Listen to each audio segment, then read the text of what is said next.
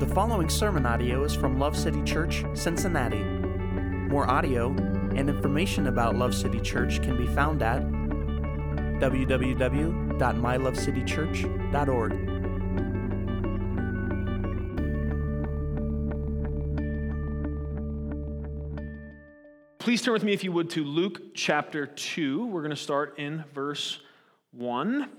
We are starting a brand new series this week for Advent, and it's called The Greatest Gift. Now, for those of you like me, who grew up in a less liturgical background, and that, so whether you weren't a part of a church or maybe you were a part of one that was on the less traditional end of the spectrum, let's just talk about Advent for a moment so we're at least looking eye to eye. So Advent comes from the Latin word adventus. That means coming or arrival. So that's what we're celebrating when we talk about Advent. Advent's typically celebrated during the 4 weeks leading up to Christmas. I saw a lot of congregations locally starting last week. I don't know if we missed something or if their calendar was just messed up, but it's typically the 4 weeks before Christmas. It's a time for us to point our hearts and minds towards the beautiful truth that Jesus came, as was promised and foretold. He was born of the Virgin Mary by God's power in the town of Bethlehem. And an angel in Matthew chapter 1 told Joseph, the man engaged to Mary, who was also the adopted father of Jesus, that Jesus was born for the purpose of saving his people from their sins.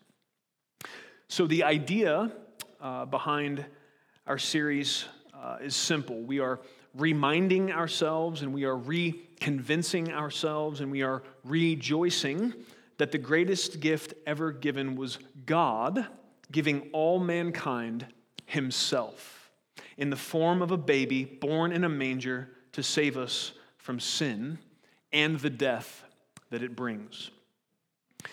Jesus is the greatest gift ever given or received. It is relationship with Jesus that is the most precious prize of being saved by grace through faith. However, there are also beautiful results of our closeness to Christ that are worth acknowledging and celebrating.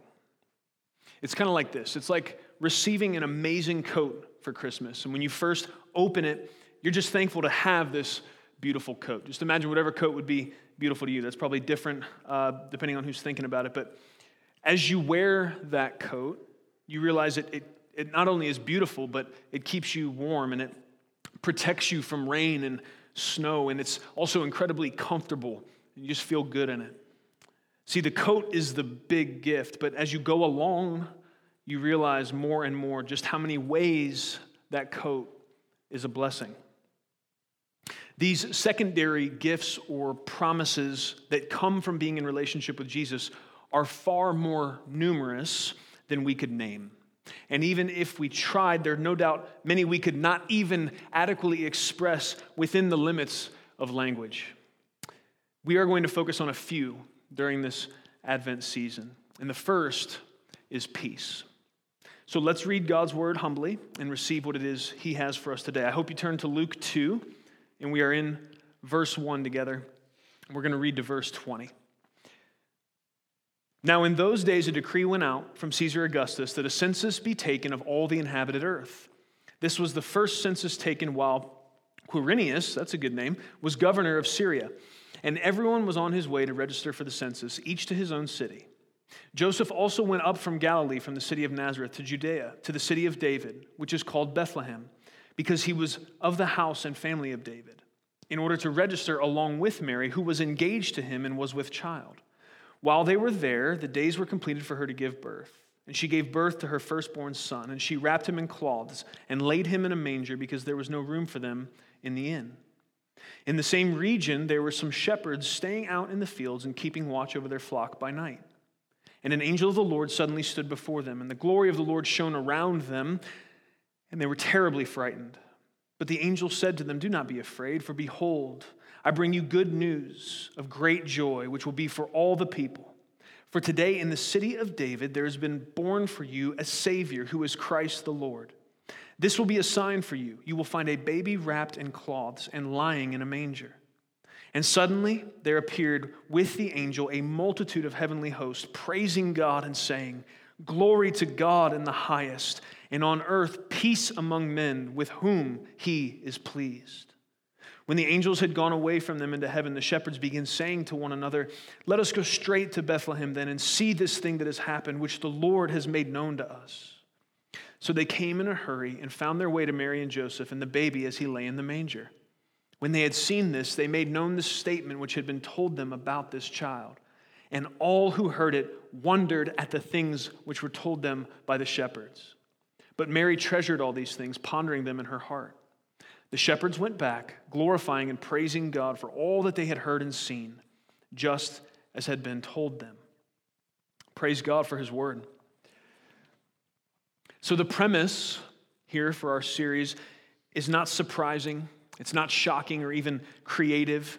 It is simple. It's straightforward.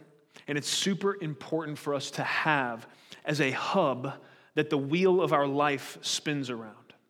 Okay, there is one gift that has been given that is so precious, its worth exceeds all others by a margin that cannot be measured.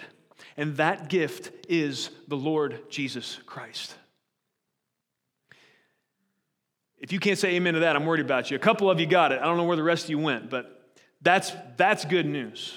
And that's the truth.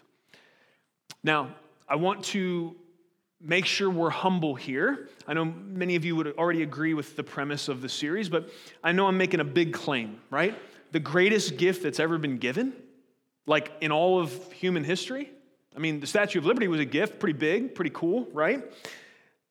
So I want to back it up a second and to see if maybe my claims are exaggerated, okay? I went on to the Google machine to see what the hottest gifts of 2018 were, okay? So to see it, what I want to know is the spot that Jesus holds as the greatest gift ever given or received, is it perhaps in danger of being overtaken, right? I mean, it's 2018, there's some cool stuff happening, right? A lot of Bluetooth, a lot of drones, a lot of sweetness. So let's look at this. So as I did that, I just want you to know, I found so much gold that I'm going to share one of these with you every week of the Advent series because there's some really good stuff. But also, I want to really give the competition for the greatest gifts. This is what the interwebs is saying. I want to give competition for the greatest gift a fair shake. If we're going to stand here and for 4 weeks say that Jesus is the greatest gift ever given and received, we ought to at least let someone else have a shot. I don't want to be accused of just making willy-nilly or unsubstantiated claims. So, the first thing that popped up in the Google was a list from Amazon of the hottest gifts of 2018. So I figured the world's largest online marketplace, probably a good place to go and find out this information. So when I opened that page, there's maybe 10 things, and I picked 4 that seemed to be the best. So the first one is a hot little number. It is the Hamilton Beach Quesadilla Maker for $14.99. The Hamilton Beach Quesadilla Maker. This is on the hottest gifts of 2018 list, according to Amazon and Google. So here's the description. Hot and ready to eat in about 5 minutes, makes 6 wedges. Non-stick surface, wipes clean. It's a plus. This one, pretty interesting. Satisfy your appetite for restaurant quality right at home. And so all the introverts said amen. They're saying, hold on, I can get this thing and get restaurant quality quesadillas at my house and not have to deal with anybody? Take my money, right? So their marketing's on point.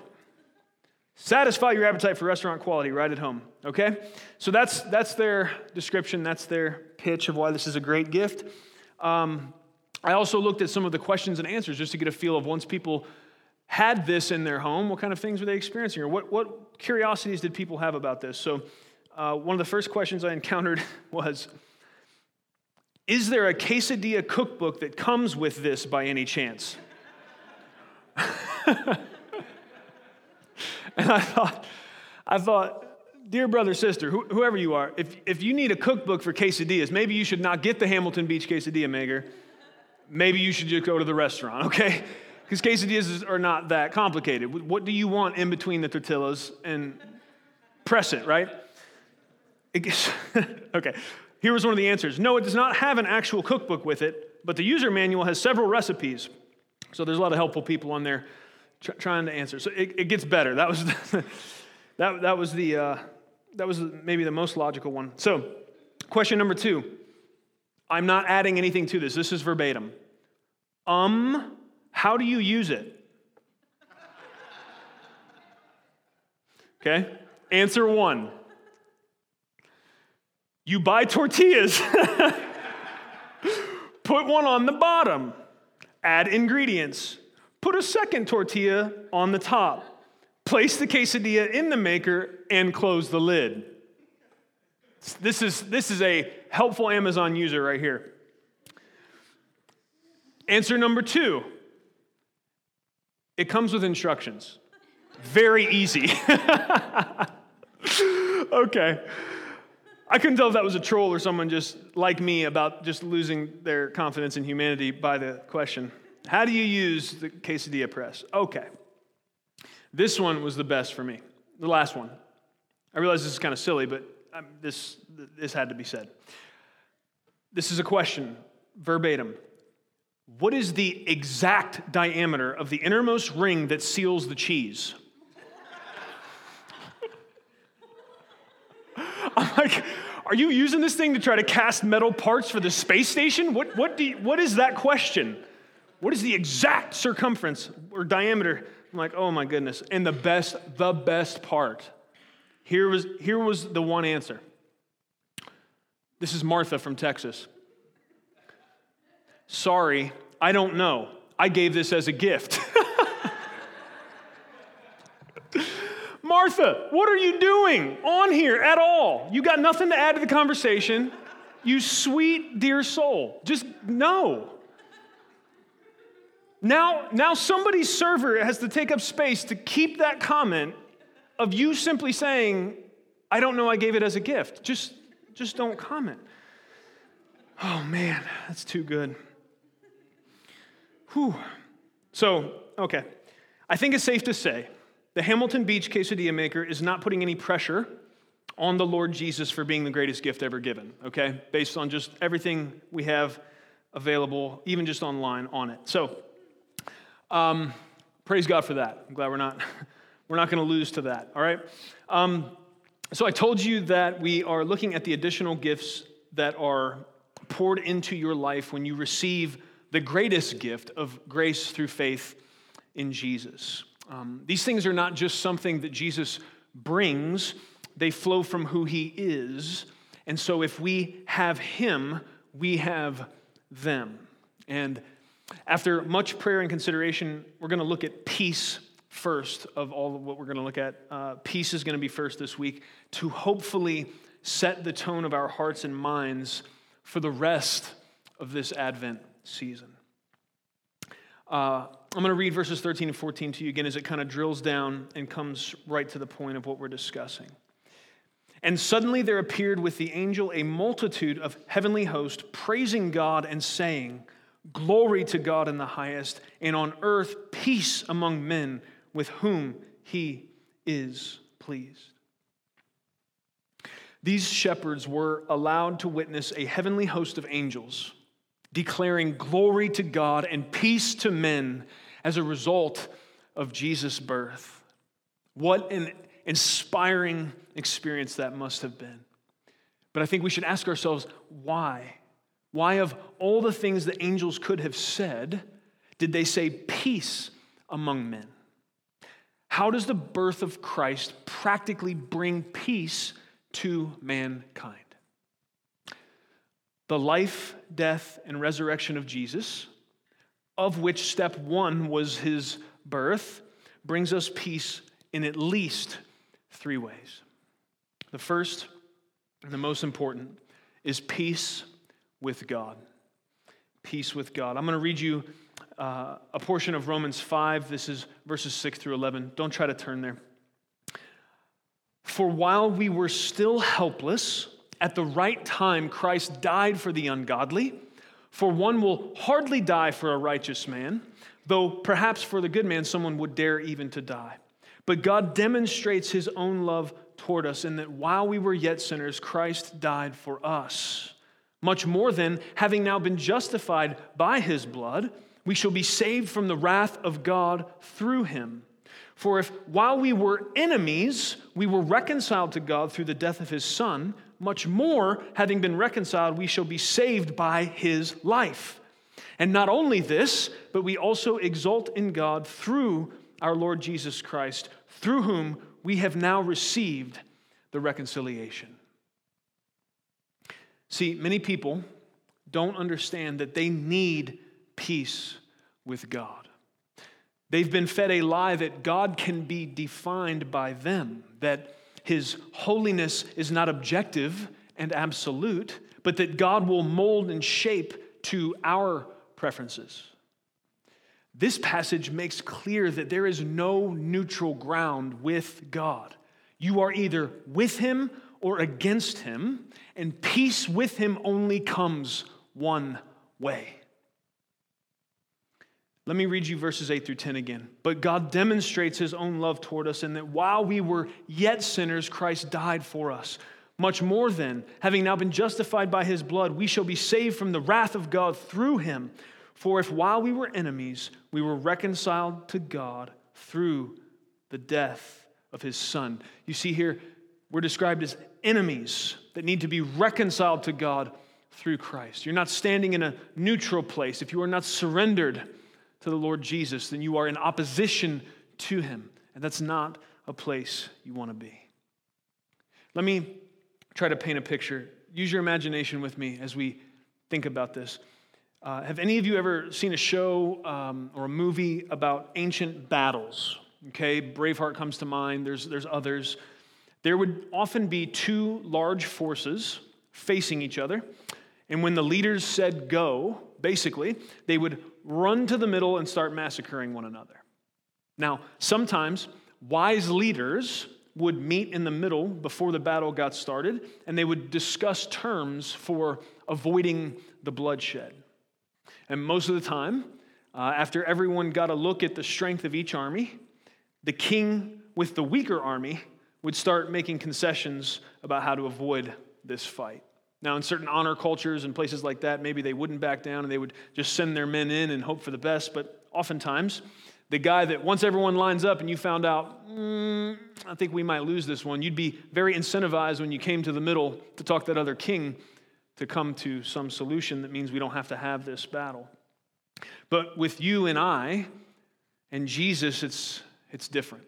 You see, you as the leader of your own little kingdom, you have no army behind you. You stand alone on that battlefield against the Lord's forces, which are indescribably mighty and have no chance of losing against any enemy. But when you meet Jesus in the middle to discuss terms, he doesn't intimidate or belittle you. He stretches out his hands and shows you his wounds and says, I already shed my blood. There doesn't need to be any more blood shed. There doesn't have to be a fight here.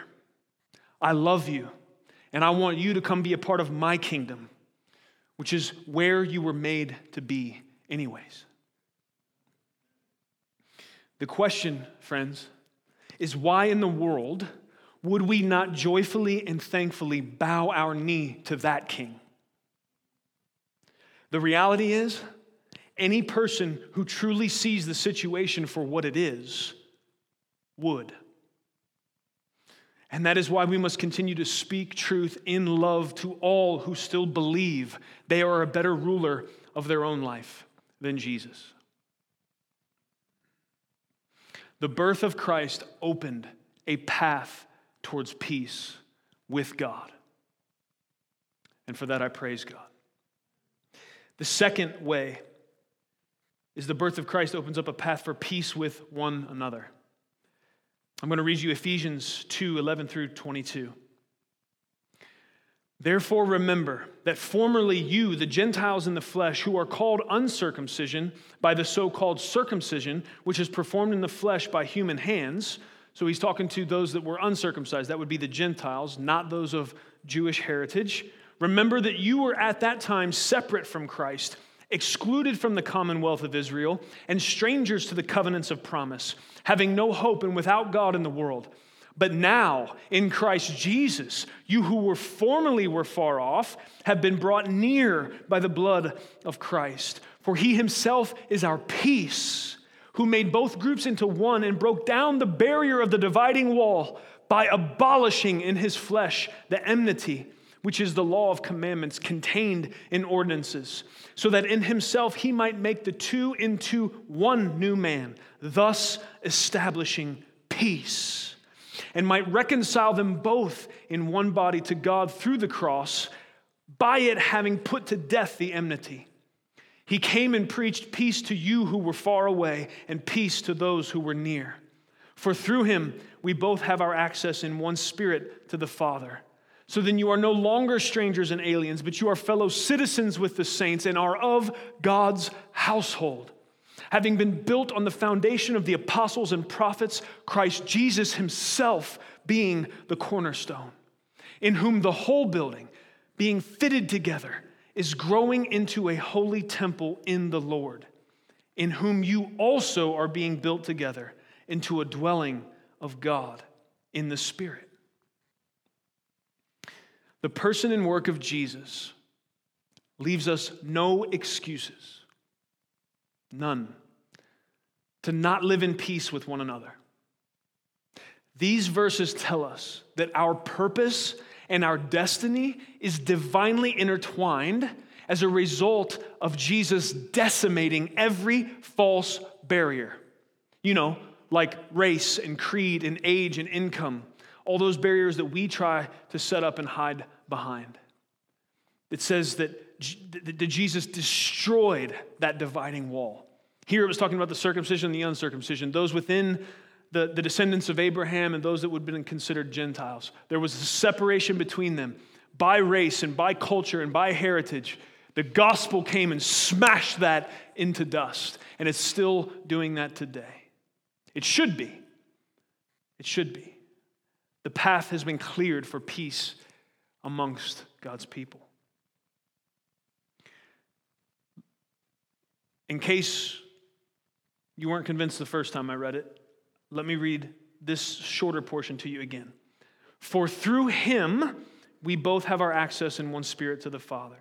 So then you are no longer strangers and aliens, but you are fellow citizens with the saints and are of God's household, God's family, having been built on the foundation of the apostles and prophets, Christ Jesus himself being the cornerstone, in whom the whole building, being fitted together, is growing into a holy temple in the Lord, in whom you also are being built together into a dwelling of God in the Spirit. How can we accomplish this vision God has of God's people coming together, being fitted together so tightly and in such unison that we are one building, one temple with one purpose set aside for God's glory and God's purposes in the earth to be accomplished? How do we do that if we are not at peace with one another, in our hearts, in our minds, in our actions?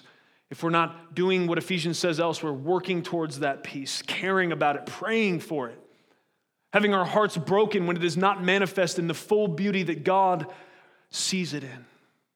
You see, the gospel makes it possible for that.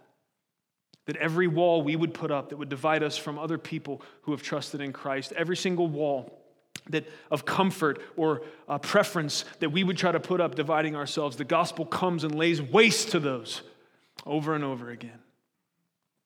I'm thankful the gospel is a wrecking ball that can take down the foolishness that we tend to construct.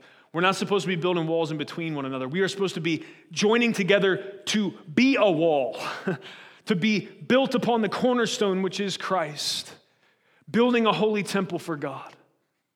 This is just one way the Bible describes what it looks like for us to come together with one purpose to accomplish the goal of bringing the gospel to the world, of making disciples, that we are being fitted together, built together into this holy structure that brings God glory. The whole building being fitted together is growing into a holy temple in the Lord. Praise God. Jesus did not only make a way for peace with God, but also peace with one another. The third way is peace within ourselves. I'm going to read you Philippians. This is chapter 4, verses 6 and 7. It says, "Be anxious for nothing, but in everything by prayer and supplication with thanksgiving let your requests be made known to God. And the peace of God, which transcends understanding and transcends all comprehension, it will guard your hearts and your minds in Christ Jesus." What's going to guard your hearts and minds in Christ Jesus? The peace of God. It's the peace of God. Now this verse 6, "Be anxious for nothing, but in everything with prayer and supplication, with thanksgiving, let your requests be made known to God." This is as much an invitation as it is a command. Here we see that because of Christ Jesus, we can live free of anxiety and the worries that so often plague us. And I would just invite each one of you to let your imagination wander. Let yourself imagine what it would look like to embrace fully and completely this invitation. To be anxious for nothing, but for your trust in God's sovereignty and the faithfulness of His promises to cause you to be unable to be rattled by the difficulties of the world. Just imagine in your mind's eye what it would be like when the things that normally set you off, when the things that normally cause you to start to tailspin, to panic, if those things did not have that same heart-gripping effect.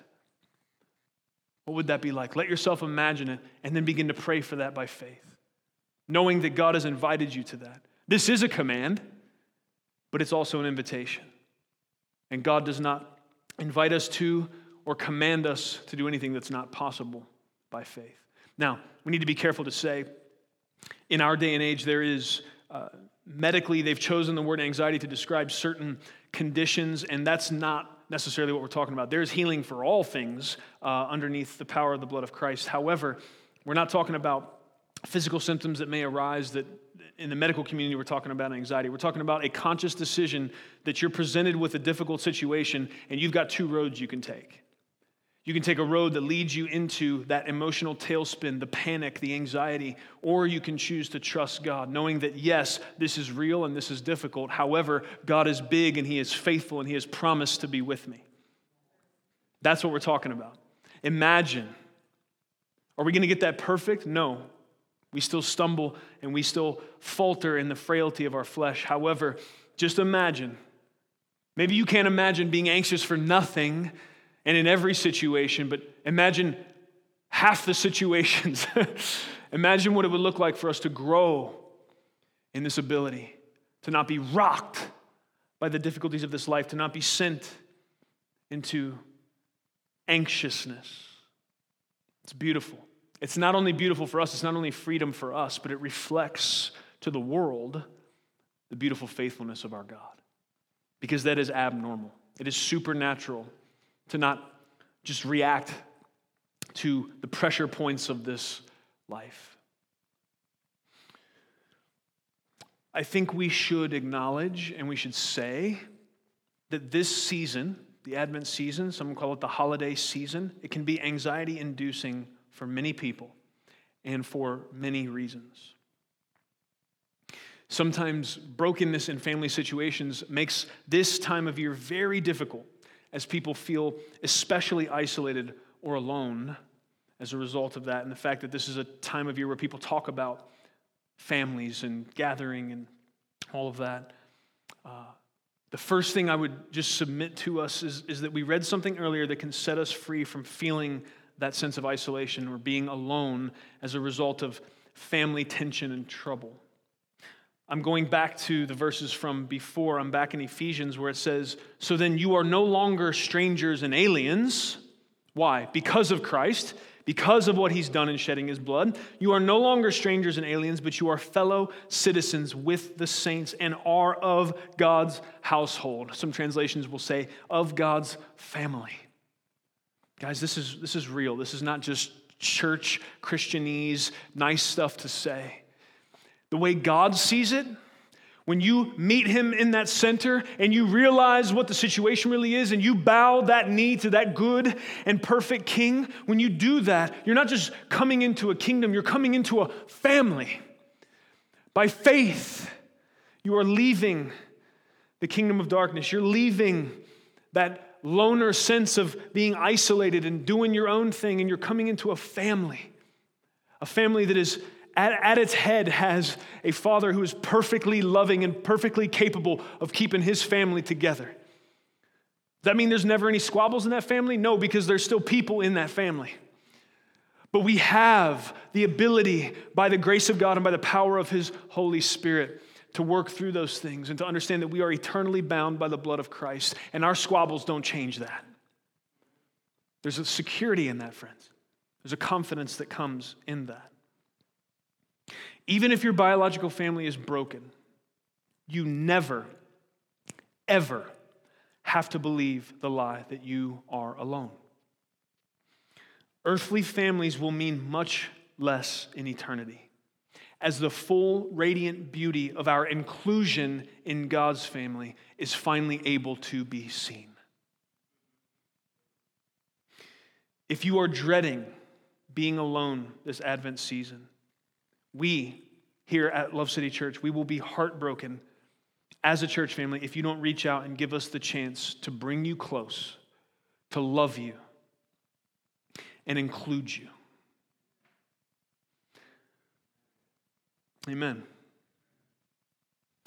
Please be at peace in your heart and mind, knowing that you are loved, you are accepted, and here's the key, you are wanted. You're wanted. You're not tolerated, you are wanted. Because you might say, yeah, but you don't know me. You don't know my track record. You don't know how difficult I can be. We probably know better than you think we do, right? But here's the beauty of what the gospel does. The gospel means that doesn't matter, because that doesn't mean we have a bunch of people that think they're perfect and they're willing to, well, yeah, come on in. Yeah, it's okay. Yeah, we'll tolerate you.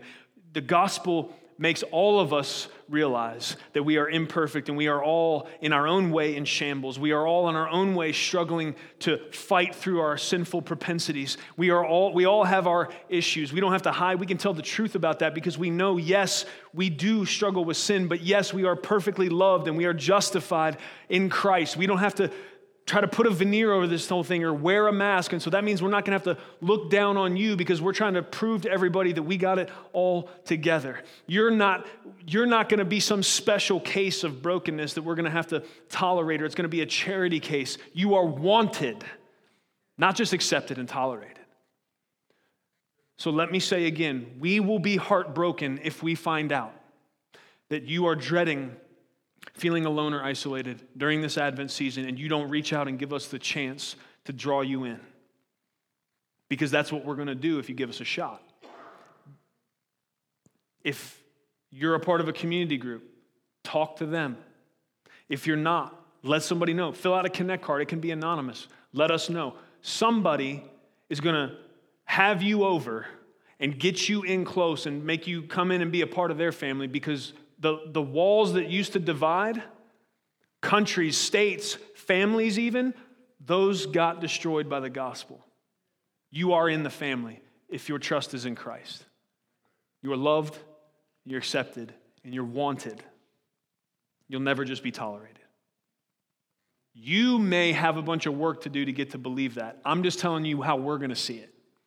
I realize some of you have a very vicious cycle in your head that would say to you, yeah, I hear what he's saying, but he doesn't know about the past experiences I've had, or he doesn't know how awkward I make social situations. Whatever it is you believe about yourself, we don't care. If you have the ability to turn a perfect Hallmark Christmas into an awkward situation, just bring it on. We'll find some way to laugh at it. It'll be okay. We're going to love you through it. The reality is you aren't as bad or as difficult or as worthless as maybe you've come to believe. And I realize maybe other people have reinforced that inner monologue you struggle with. But dear friends, I'm just trying to tell you how the people of God, because of the grace of God, are supposed to think about it and how we're going to approach it. Okay? We love you.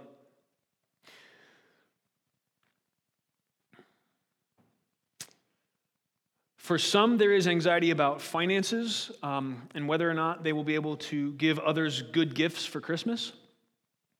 Dear friend, even if you scrape up the cash for the quesadilla maker, you're just putting someone in the awkward spot of pretending they like it. Okay? Now, well, there's probably a percentage of you in here. I hope nobody's already been on their phone on Amazon looking at the quesadilla maker yet, since I'm still preaching God's word here. But I know some of you took a note. So maybe you know somebody that if they opened the quesadilla maker, the light in their eyes would be real. Okay, I can't say that for sure.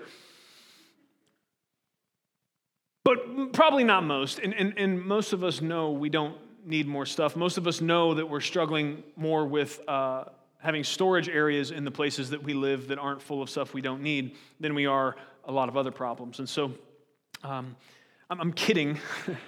I'm kidding, but really, truly, very few people would prefer more stuff over intentional time spent with them or some act of sacrificial service performed.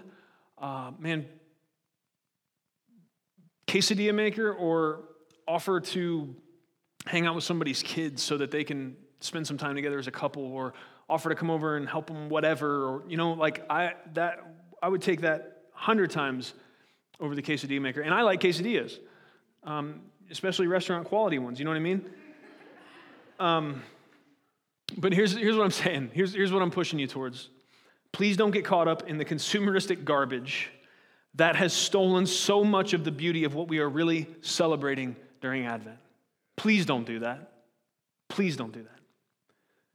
Please be at peace that whatever way you find to bless people and give of yourself this season will be enough. It'll be enough. Because if these are people that you really love and they hopefully really love you, your love and presence and your presence that ends with a C, not a T, just you being there is going to matter much more to them than whatever thing you got them. That's going to be true a high degree of the time.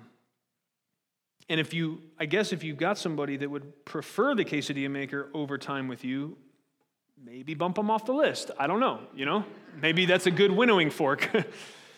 We're going to distance ourselves on that relationship. Or pray for them if you want to do better than I just suggested. That's fine too. Right? There are a myriad of situations that could make people feel anxious because it seems like suffering is stealing the joy of the season.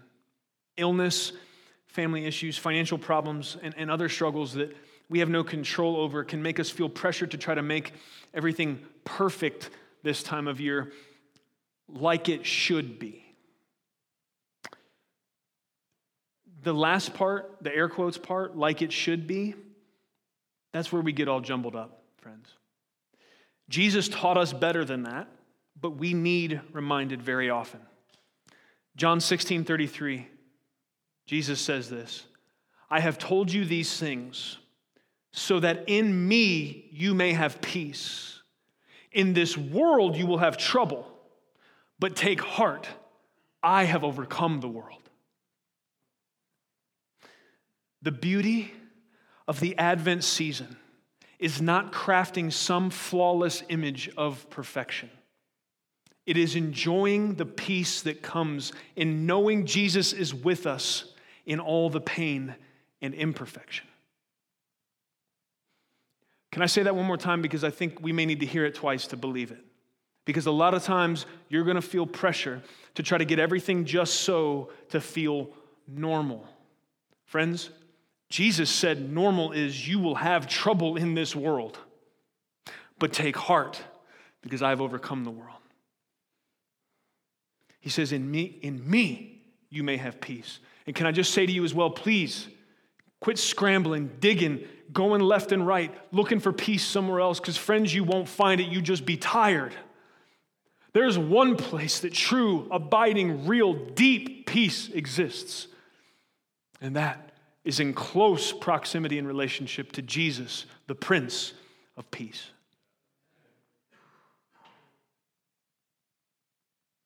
The beauty of the Advent season is not crafting some flawless image of perfection. It is enjoying the peace that comes in knowing Jesus is with us in all the pain and imperfection. Hallelujah. Take heart, my friends, and may we be a people who walk in the peace of Christ this Advent season. Let's pray. Father, we come before you now in the name of Jesus. We thank you, Lord, for peace. We thank you for the promise of peace. We thank you that your word is soaked in promises about your peace. Thank you that those angels, as they appeared to those shepherds, of all the things they could have said, they said, "Glory to God and peace among men." Thank you, Lord, that in the midst of any storm, any trial, any difficulty, no matter how out of control we feel things are, we can have peace. Thank you, Lord Jesus, for not lying to us. Thank you for telling us straight up, just like it is every time. Thank you for not sugarcoating anything. You told us in this world we will have trouble, but you said we can have your peace. You said you'll be with us. You'll keep us. We'll be safe. God, may we trust what you've said. Lord, we are prone. We're prone to believing things our eyes see and our ears hear. We're prone to being distracted and forgetting your truth. God, help us. Help us not try to craft some flawless image this Advent season. Help us not be anxious about family gatherings and if they're going to go off without a hitch and be perfect. God, I pray for every woman that's going to host a gathering during this Advent season that feels the pressure to have her home perfect and have the meal perfect and have everything perfect. God, may they rest in the fact that this world is broken. It's not going to be perfect because there's people there, and may their focus be upon you, Lord. May you put an anointing upon every person that's going to be hosting, attending events, God. May they be more like Mary than Martha. May they see, God, the beauty of focusing on you instead of focusing on details of things that don't really matter. God, I thank you that we can balance that with being hospitable and welcoming people into our spaces and serving good food, all of that. None of that is bad. None of that's a distraction. You've called us to that. But God, help us not lose the balance. Help us walk the gospel middle. Help us keep our eyes upon you. Lord, may your peace reign in the hearts and minds of every person that's a part of this church. We thank you, Lord, that we can bring these prayers. We thank you, Lord, that even if there are many reasons right now that we are tempted to be anxious, we can bring these prayers, these supplications with thanksgiving. We can bring these. We can know that you hear them.